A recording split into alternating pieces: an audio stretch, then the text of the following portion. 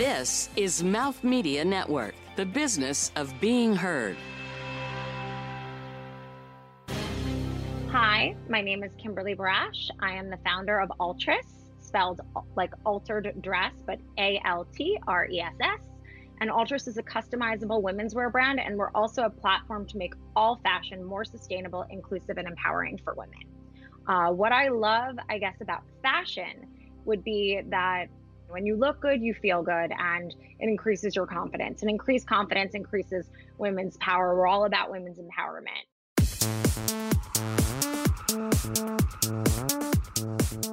From New York City, you're listening to Fashion is Your Business, covering the intersection of innovation and business in the fashion industry. Kim, welcome to the show. So happy to have you join us. Thanks so much. Thank you for having me. Where are you? Are you in New York? I'm actually in Connecticut for a few days. Oh. After being cooped up in Manhattan for the last 3 months, I decided to get away just for a little bit. I think that's probably important. I don't know that man was meant to stay in one place like we are. So I'm glad to hear that. How are you doing, by the way? This is a complex time. How are you hanging in there, both as a person and as a business owner? As a person, I'm doing well. It's a little hard to be cooped up, but we're all coping. And as a business owner, COVID's been obviously, it's a horrible virus. It's really hurt, our entire country. But there's been a tailwind that has propelled kind of the thesis of Altris forward, and we've been doing okay during this crisis. In fact, we're signing up B2B clients for on-demand manufacturing, and we produce 15,000 masks to, help with frontline workers and supply hospitals when all supply chains were ground to a halt throughout the globe. Let's just pause on this, stop on this moment we won't make this whole interview about COVID necessarily, although anything you'd like to say about it is welcome. But I'm interested, you said that there's been a little tailwind for you, which is wonderful. Can you unpack that a little bit and maybe why, not just why that is, but is there anything that you can pass along, to other brands or business owners that you've kind of learned that's helped you maintain a tailwind?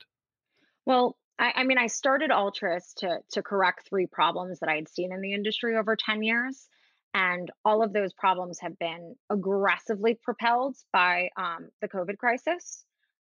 So basically, the entire business model was modeled to withstand something like what's going on right now. We have no inventory. So, I'm not at the mercy of purging my inventory. We were able to pivot overnight to meet the demand of hospitals and frontline workers. It literally was a decision in the evening. And the next day, we had fabrics, trucks coming with fabrics and having a cutter come in and produce 15,000 masks. So it really is just the fact that this business model was kind of made for this, because I grew up in an era and I started working. My first job was the week Lehman Brothers went under. So in 2008. So, economic crisis and starting off, survival was something that I saw very, very early on. So my entire business model was actually crafted to withstand something like this. So let's get to that. Now, I know from reading your bio at I believe 28, you were the design director for a major brand. Yes. Which brand was that? So I launched Karl Lagerfeld for the United States as their design director. And actually the president back in March of 2000, I believe it was 19, actually offered me creative director. Wow. Because the product that I had designed that first season was still checking out at retail and was still on replen. So what made you decide to, rather than say using that big marquee as a propellant, what made you decide to say, I'm going to carve out my own lane. I'm going to go through the challenges of starting a business and getting people's attention and everything that goes with running your own business and the challenges therein. What made you decide to do that instead? I think that starting off, as a 22-year-old in apparel, and I wanted to one day have my own business. I knew that I was going to have to do things differently because the industry was failing. I had seen it even in 2008. It bounced back since then, but the struggles still exist. Mass production, overproduction, the waste that's involved, the slow trend to market. The slow trend to market cycle, all of these things were really crippling brands, circa 10 years ago. And they're still crippling brands today. So I knew that if I were going to start my own company, I was going to need to solve all these problems. I also just no longer, I think there's a democratization of fashion that has gone down where I think gone are the days where designers dictate what women should be wearing. I developed Altris to truly listen to our customers and produce what they would like to spend their hard earned money on and just make it for them. So I'm really letting the customer lead the way. And I believe that that's the way of the future with customization. Excellent. Okay, thank you. Because really, you designed Altris to you really want to innovate and Yeah. transform a failing apparel industry is what it comes down to. Yeah, and also do it scalably, profitably, and quickly, which is the struggle. But we've figured out the sauce. We're delivering product in 10 to 12 business days to customers. Mhm. It's been about 2 week turn time since during the COVID crisis because I've kept all of the sewers completely socially distant. Yes. But other than that, I mean, we've been able to, keep our business running, keep production going. It just required me swiping a Jeep from my parents. I grew up in Manhattan and I live in Manhattan. So basically, I needed to have a car in order to make this work. And I've been driving out to Flushing every day and dropping off materials and picking up finished products.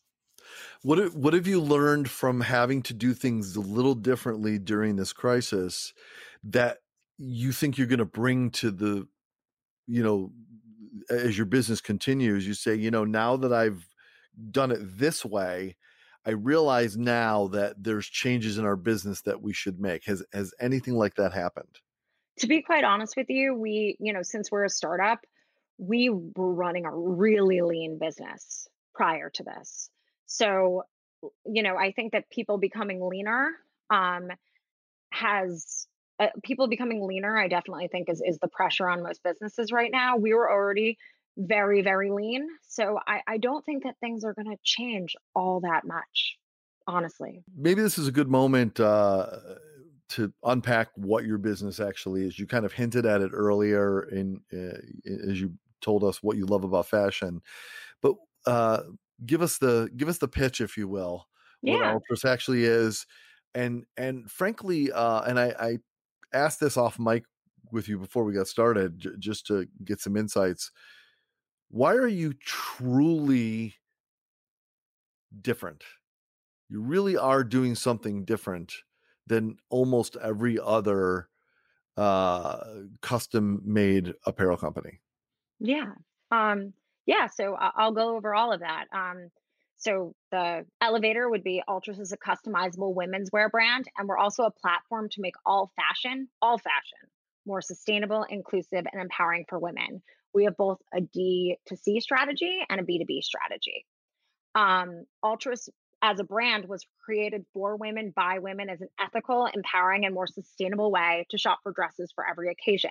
We're customizable for our customers' taste, made to order for minimum waste, and intentionally designed and produced with our customer leading the way. Basically, gone are the days of designers dictating to women what they should wear. And at Ultras, we truly listen to our customers and produce what they would like to spend their hard earned money on and just make it for them. We are produced on demand in the United States. Quickly, I sat down when I decided I wanted to build an on demand customized apparel brand. I decided I wanted to make the fastest supply chain in the United States after sitting down actually with a menswear brand doing a similar thing. And they told me, and their price point probably for suits was about $700 to $900. And they told me that their largest cost per unit was air shipping from Shanghai. So there are unpacking that very quickly. I kind of said to myself, all right, well, on demand production is more sustainable. That is a huge value proposition of on demand production. I am producing based on actual customer demand. There's no inventory waste. 60% of all apparel produced is either incinerated or goes to landfills in a calendar year.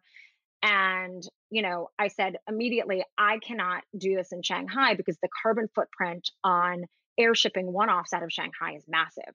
Also, the expense to the customer is going to be massive. And if I'm going to retail these dresses at a competitive price point in a one off manner, I have to figure out how to do this domestically. So that's kind of how I set off on the journey of building the fastest supply chain in the United States for on demand manufacturing. And unpack your B2B platform. How are you taking this and making this capability available to other brands? We have two things that we can license out to customers. Currently, we are licensing out our on-demand manufacturing. So we've signed up a couple of B2B clients where we are going to be able to produce their products in a one-off manner on demand for them. So that is one thing that we can license out to other brands. So the ability to produce on demand. And we are also developing the technology for buy sizing. So we call buy sizing the fit solution for women. 90% of women are actually different sizes on their tops and bottoms. So I call it the Beyonce asset, where basically, you can have a size 4 top and a size 8 bottom. Clothing is not manufactured to fit that body type. And yet over 90% of women are actually different sizes on their top and bottom. So we are the technology we're developing will seamlessly pivot your bodice pattern and your skirt pattern in the cloud to meet at the waist. No human intervention, and we would be able to print out the customer's pattern and produce a garment that is buy-sized for them. Extraordinary. I don't know that every person, woman or man, has a complete grasp of what their actual dimensions are. They may know basic dimensions, but enough to have a really strong fit. Is this a challenge for you? How do you get over that? It's definitely going to be a challenge, but really it's if the customer knows their top size and their bottom size and can give a waist measurement, that is enough for us to at least start making a better fitting dress for them.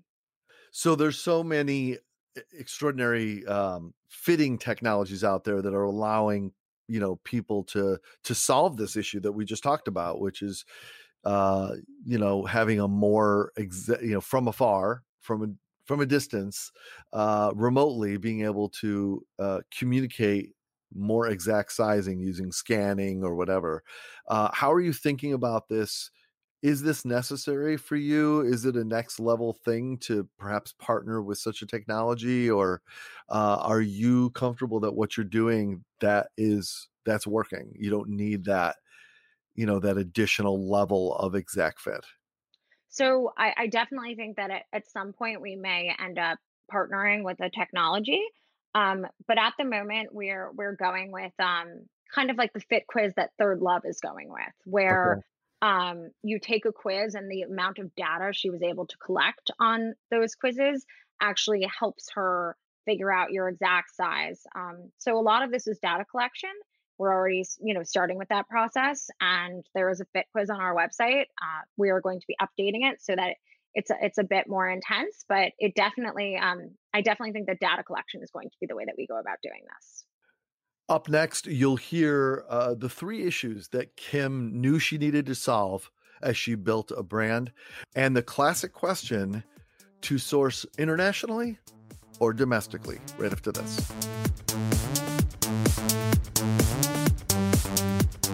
So check this out. For more than 15 years and more than 160,000 customers, the number one SMS marketing software, industry leader Easy Texting, has set the standard for business texting platforms. So it's a cloud-based, self-service SaaS platform, and it's a top 20 best product for marketers, and it allows businesses of all sizes to reach and engage their mobile audiences. They've sent 5 billion messages to their customers, yes, but what can really move the needle for you is this: texting delivers 600% more engagement than email. Now, what could you do with 600% more engagement? Look, 90% of people read new messages within 30 minutes, right? And text messages, 134% more likely to be read than emails. So when an online boutique wanted to send their existing customers coupons and information about upcoming sales, they wanted an easy-to-use text marketing platform, and they used Easy Texting. 89% of customers prefer messaging to communicate with businesses. 77% of consumers have a more positive impression of companies that text. So when a clothing store with a pop-up shop wanted to increase store traffic as well as tell past customers about new arrivals, they used Easy Texting. In-store traffic increased within just a few hours of their first text. They had positive communications with customers, and they saved time. So you come to Fashion is Your Business for valuable business insights and strategy, right? This one is a game changer. Texting allows you to facilitate scheduling, enable staffing, promote products and services, and notify customers, and the big kahuna, provide an excellent customer experience. So, Fashion is Your Business is going to hook you up. Easy Texting is offering a free trial to listeners of the Fashion is Your Business podcast. Just text FASHION to 858-585. Again, that's FASHION to 858-585. Message and data rates may apply for this recurring message program.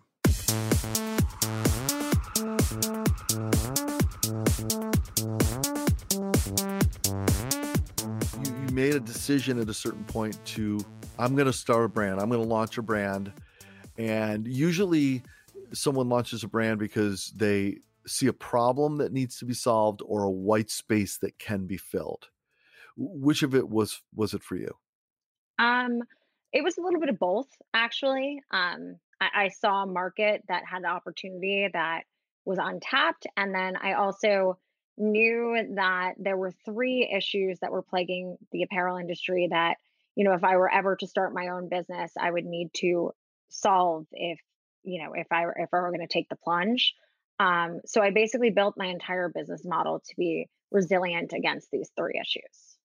Basically, if you went online to any retailer, if you went into stores, you were seeing that retailers were marking down excess inventory to stimulate customers to purchase, period. Customers became then conditioned to only and always shop on sale. And designers were then at a race to the bottom. We're seeing this accelerated with the COVID crisis, in terms of their price point to remain competitive and appeal with the need a deal, always shop on sale customer. And these lower retail prices were obviously always achieved by lowering production costs to maintain margins. And how do you lower your production costs? You often achieve that by larger production orders. And larger production orders lead to excess inventory. And now we're back with retailers mark down excess inventory to stimulate customers to purchase. It's a vicious cycle. It's a vicious cycle. It was a rat wheel that I saw in every company I was in. And it's just the nature of the game. It's the nature of the beast. But it's gotten so bad that 60% of all apparel produced is either incinerated or goes to landfills in a calendar year.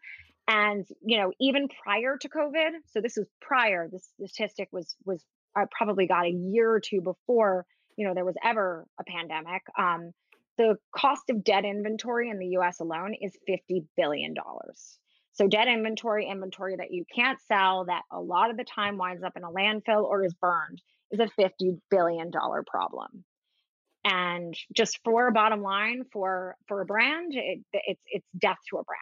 And a lot of brands right now are suffering big time. But it's been a problem for, a decade before I even started in this industry. Okay, so that was one motivation. What else? The second motivation I saw was a growing desire for customization and personalization. It started with the Apple computers when I was in high school. Everybody wanted their own specific color to show their personal preferences. And I also saw, as I came into the industry in around 2008, that people used to look at shiny magazines and advertisements that we're a brand, a designer, but really behind all of it was a supply chain that was telling consumers to go to stores when they wanted customers to purchase the item. But now we're not looking at these advertisements anymore. We're looking at real people on Instagram whose voices seem to be a lot more authentic and resonate a lot more with customers and are a lot more influential. And this desire for customization or this desire for personalization and seeing your own preferences and seeing what influencers and real people are wanting, this has made their voice a lot stronger than any designer has ever been. So you're seeing that there's a change where designers no longer have the power that they used to. Designers were showing people what they wanted them to buy, but now designers are looking to Instagram and finding out what people want to be wearing. And I think that is a really big change in power, and that's has drastically accelerated since the advent of Instagram. There's a growing desire for customization and personalization, and you see it in the menswear market, but it hasn't quite been able to penetrate the women's wear market. I saw the way my husband was buying suits. Basically, he likes the brand, he trusts the quality, and he finds the price point compelling. He makes it exactly how he wants, and he checks out. To me, that is the future of retail. Um, Menswear is very modular, so it's been a lot easier to put that into a suit. But women's wear is a lot more difficult, so that is why it's been a slower trend to market. And look, let's face it, this is such a general statement that is just my observation, and maybe it's not based in truth, but and everyone's different. You can't generalize between genders, but it seems to me that men are by nature, quote, problem solvers, meaning we see a mission and we just do it. And that's how I've seen at least a lot of men shop. They say, I need this, I go, I get it, I buy it, I leave. I know the difference between me and my wife in the way that we shop, and if we go to a department store or something, is I just want to go get the thing I want to get. She might want to investigate other opportunities around the store. Right. So it's very natural to me that if you just see a solution, it works, it meets the credentials, the criteria that you have, and that's a thing you can just go, bingo, I'm buying it, and that's where I'm going the next time I'm going to buy the same damn thing. It makes sense to me that that's how men would think. So for women, it's imagine if they're able to then customize and make it exactly how they want it. I mean, that's the way I kind of shopped for clothing when I was younger. I found myself at 22 buying something and then altering it myself or bringing it to a tailor and putting a slit in it because I thought that it would look cooler if I did that, or taking the sleeves off. I personally was doing that, and I knew that a lot of people, if they had the skill set to be sewing, would be doing the same thing. They would buy something and then just say, oh, if it were only just a little different. So just the concept of customization, I definitely do think it resonates with women, and it's just not there yet because it's a lot more difficult. I love what you're doing, by the way. Circling back on one of the aspects of what you're doing, and it has to do with because you're sourcing fabric internationally, right? And all of your manufacturing itself is done domestically, right? And why are you sourcing internationally, by the way? What's the reason that the fabric is not sourced domestically? Unfortunately, there are very few fabric mills left in the United States at the moment. So really, if you're going to be getting superior quality fabric today, in this day and age, you usually have to go to other countries and source internationally. When I source a fabric, I make sure that there is an A, B, and C plan. Oftentimes, they're in different countries. So I will source from China, I will source from Korea, I will source from Turkey. I will end up going with the one that I can get, all similar price points to, but usually I go with the one that has the lowest air shipping cost. And if there is an issue, if there is a flood in that mill, if something goes, wrong, if there is a pandemic, if something goes wrong with one country's economy, or if there is a trade issue, I have backup plans. And I learned that early on when there was a volcanic eruption, and I saw that planes leaving China, literally, like they couldn't fly through the smoke. So everything, ended up shipping out late and getting to stores late. I've seen everything happen. So I've seen I've seen a company depend way too much on one mill and there being a flood, and having to counter source all their fabrics for production. So really having an A, B, and C plan is super important when you're sourcing fabrications from other countries. It's funny that that actually was an issue for me when I was getting married. I was buying a suit, and I really explored doing it with a like a typical guy. I waited to the last minute, and it was I don't know, a few weeks away from the wedding, and I found a known men's custom suit maker that's online but has a showroom in New York, Hmm. and I found exactly what I wanted to buy within the price range I wanted to buy it. I thought it would look great, but they could not guarantee me I would have it on time Right, because there was too much of a variable in the shipping from China. Even if they tried to get them to make it right away, right. it's just that variable. And I imagine with custom work, a lot of times, sometimes people do get custom apparel because that's just they want it to be custom. But I imagine in a lot of cases, it's because of special events.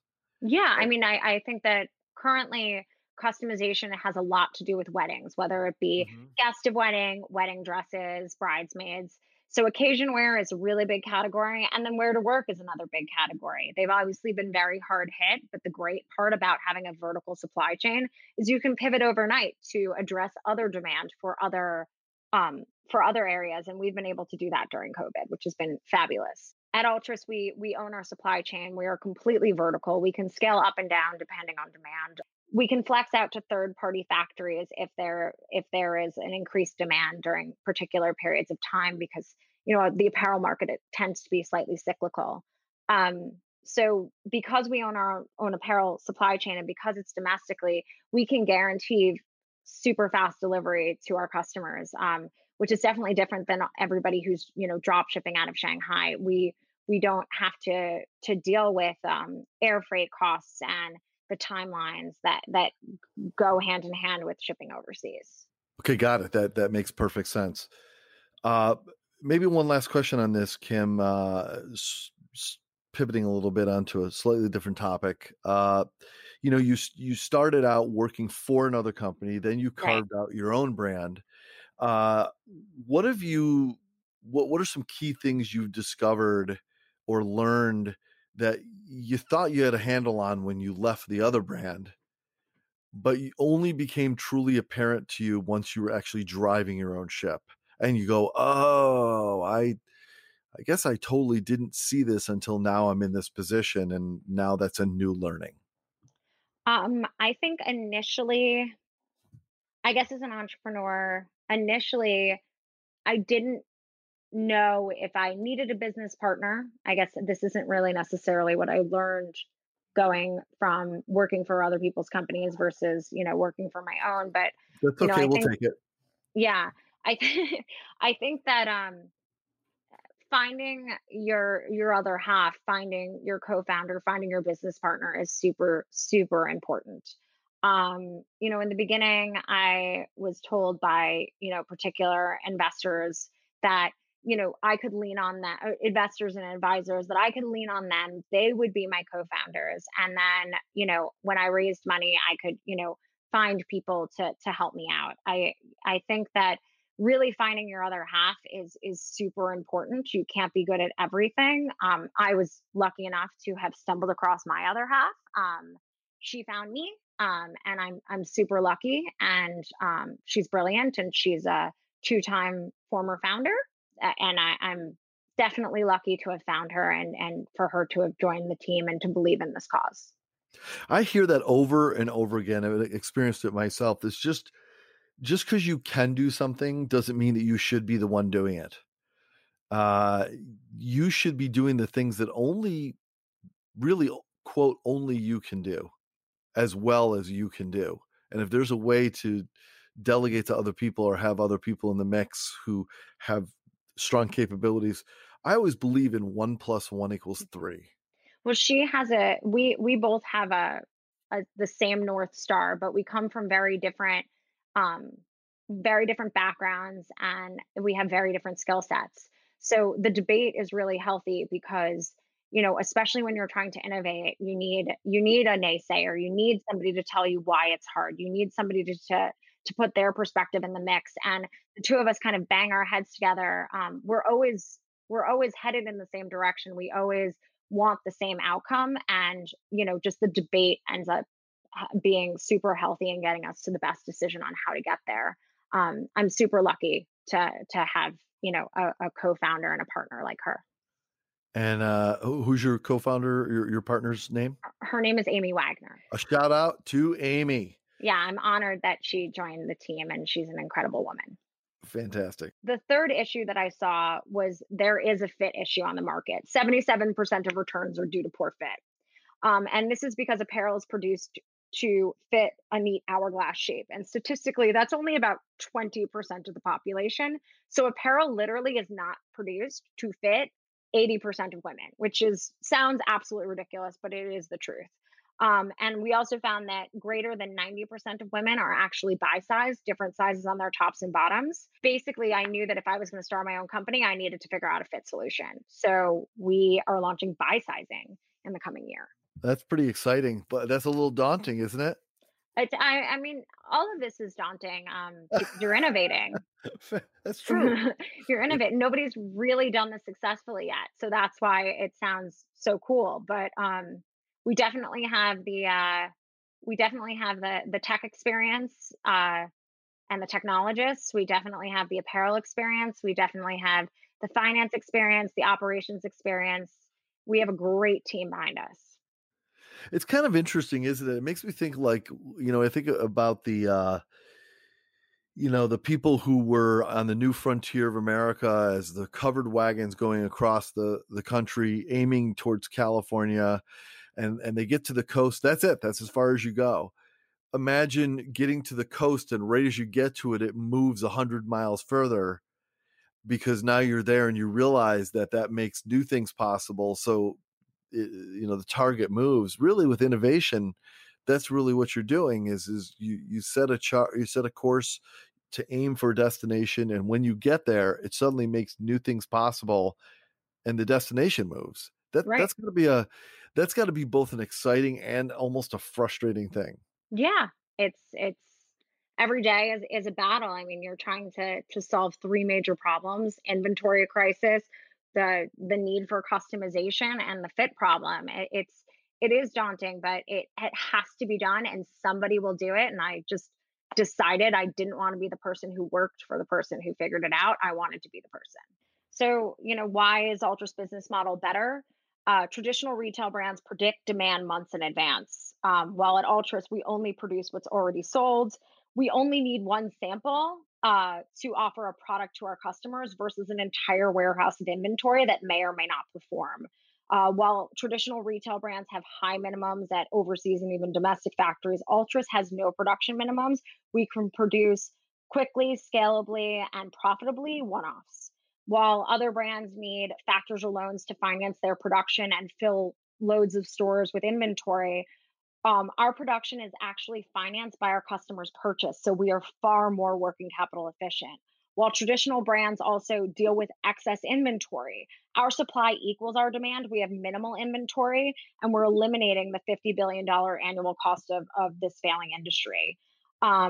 There's a huge risk of styles not performing for traditional brands. If a style tanks, they sit on 100,000 units in a warehouse. For Altris, we have minimal risk when adding new styles. We only need one sample versus an entire warehouse. And if that sample doesn't perform, we can simply purge it in a sample sale or donate it to Dress for Success. Traditional retail brands have a speed to market of 6 to 12 months. At Altris, we have real-time design capabilities.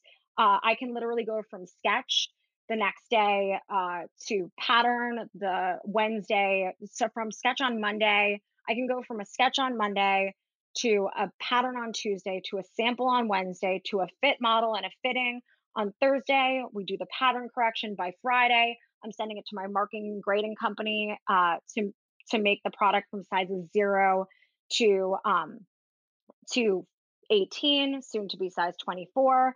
And then we can bring the dress down to a green screen in Tribeca and upload it as a product offering. So that's literally 5 days from sketch to product offering. Traditional brands rely on overseas manufacturing. We are completely domestic. We have fast delivery, super low shipping costs, and a reduced carbon footprint. So we are which obviously adds to our sustainability factor.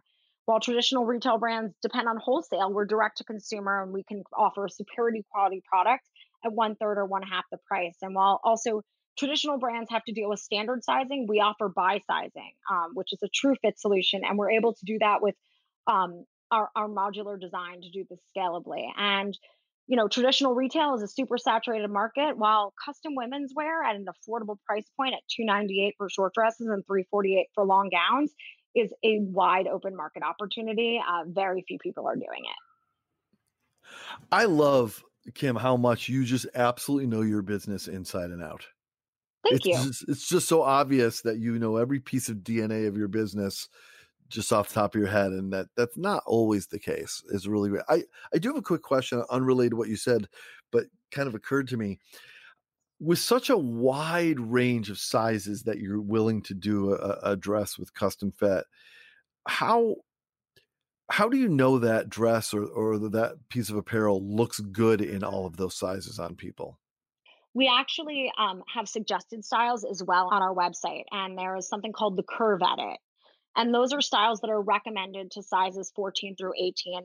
And the next episode, it will be up to size 24. But at the moment, as a startup, it's 14 to 18. And those are styles that we recommend for a consumer who is of that size. And, our goal is to really make all women feel comfortable, amazing, sexy, and confident in what they're wearing, because, that gives them the power to take over the world. So you might say, hey, we're willing to do this up to, say, size 18, but we know this typically looks best on size up to 16, let's say. I think that we'll do it. We'll do whatever the customer wants. It's not, but we definitely steer customers in particular directions with our suggested styles. I think that we are curated customization. But really the goal here is to make our customer happy. How they want to look is what I want to make for them. All right, coming up, we're going to have a round of off the grid questions. You'll hear a little bit of the human side of Kim right after this.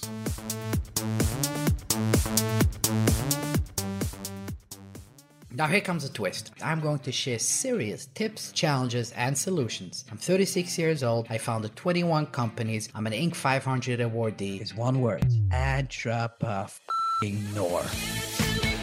This is Naked Entrepreneur. It happened to me not once, not twice, 3 times. This is gonna happen. Write it down. With Eli Ostreicher. Right now, let me focus on my logo. Focus on the website. You f***ing out of your mind? Are you crazy?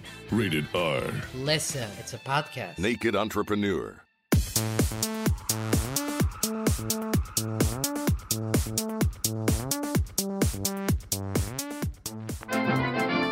And now it's time for Questions Off the Grid with Fashion is Your Business. Welcome back, everybody. It is time for, that's right, Off the Grid questions, where we ask questions a little off the grid, a little more personal in nature. Since it's just me, we won't spin the wheel of grid destiny. We're just going to get right down to the questions. And I like to start, what is the soundtrack of your life? As you think about the music that you're most likely to gravitate to kind of keep you in motion, that represents, who you are, who's on your list, who's on your soundtrack list? Wow, that's a tough one. I always end up going back to childhood nostalgic music. I don't know if this necessarily is the soundtrack of my life that propels me forward, but it definitely makes me super angsty. I always find myself listening to Jagged Little Pill by Alanis Morissette, which I think is really funny. Yeah. And you're like 10 years old and listening to the soundtrack and you're thinking you really can relate to it and you have no idea what it's talking about. I think that was basically my childhood.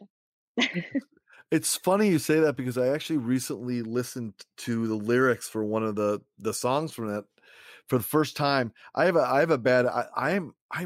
really good at knowing music intimately, like the chords and the variances, but I I just don't listen to lyrics enough. And then when I finally listen to them, I go, oh, that's what the song is about. Wow. Right.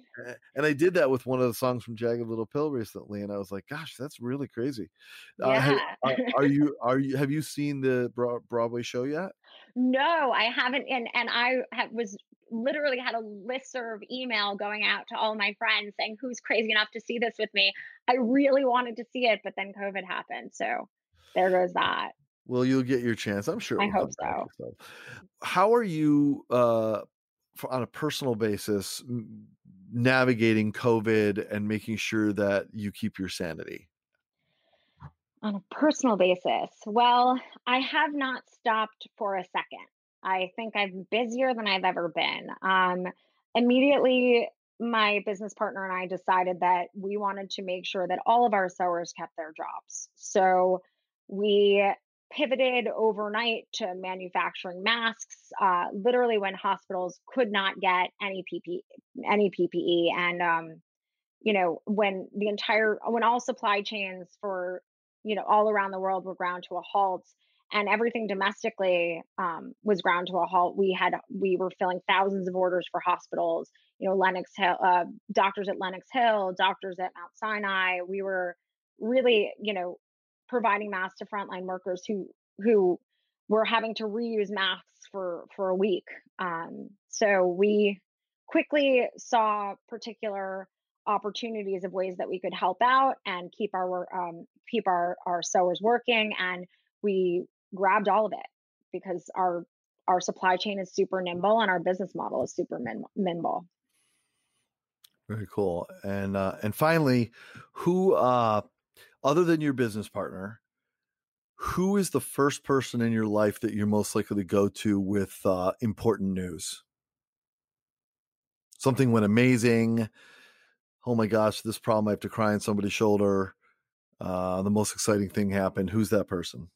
I mean, I'm very fortunate to have a fabulous family and a fabulous husband. So I kind of, depending on skill sets and expertise, I'll go to one of all of them. But I would say that my immediate go-to is my husband. That's cool. What is your husband like? The way he handles the good news and the bad news? He always shows a different perspective, but he is extremely, extremely supportive and positive, and encourages me and doesn't let me give up. He's a great partner to have as somebody who's, trying to do the impossible. Has he played a role in your business aside from being supportive? He helped do our photo shoot for he helped do a photo shoot for masks on my face in our apartment during COVID. He definitely provides moral support. He sometimes proofreads decks for me. He's very meticulous, and I'm a little bit more of a artsy free spirit. So he definitely will be able to drill down and fine tune things for me. So I lean on him when it comes to, making sure that, all the T's are crossed and all the I's are dotted. Very important. That's so cool. Okay. Then, how can people connect with you directly and also obviously with Altris? So you can email me at Kimberly@Altris, ALTRESS.com. Kimberly with KIMBERLY at Altris, ALTRESS.com. You can find us on Instagram at Altris Clothing, and you can find us on Facebook at Altris Clothing NYC. Awesome. Well, I'll tell you, what an interesting business that you've built out. And it sounds like you have a tremendous path ahead of you. You've built a good foundation, and you found a tailwind during the pandemic so far, and I hope the tailwind just gets stronger and stronger for you. Thank you. So, all right. Well, Kim Barash, the founder and CEO of Altris, thanks so much for joining. It was a really great discussion. Thank you for having me. And that is it for this episode of Fashion is Your Business, everybody. Really appreciate you joining us. It's always great to have you here. It means so much. And I hope that all of you, each and every one, staying safe and healthy, and finding a way to move forward with your business. Until next time, I'm Mark Rako. Have a great day. This has been Fashion is Your Business, produced by Mouth Media Network. Copyright 2020. Keep in touch on Instagram and Facebook at Mouth Media Network, and find prior episodes at fashionisyourbusiness.com and wherever the best podcasts are found. Thank you for listening.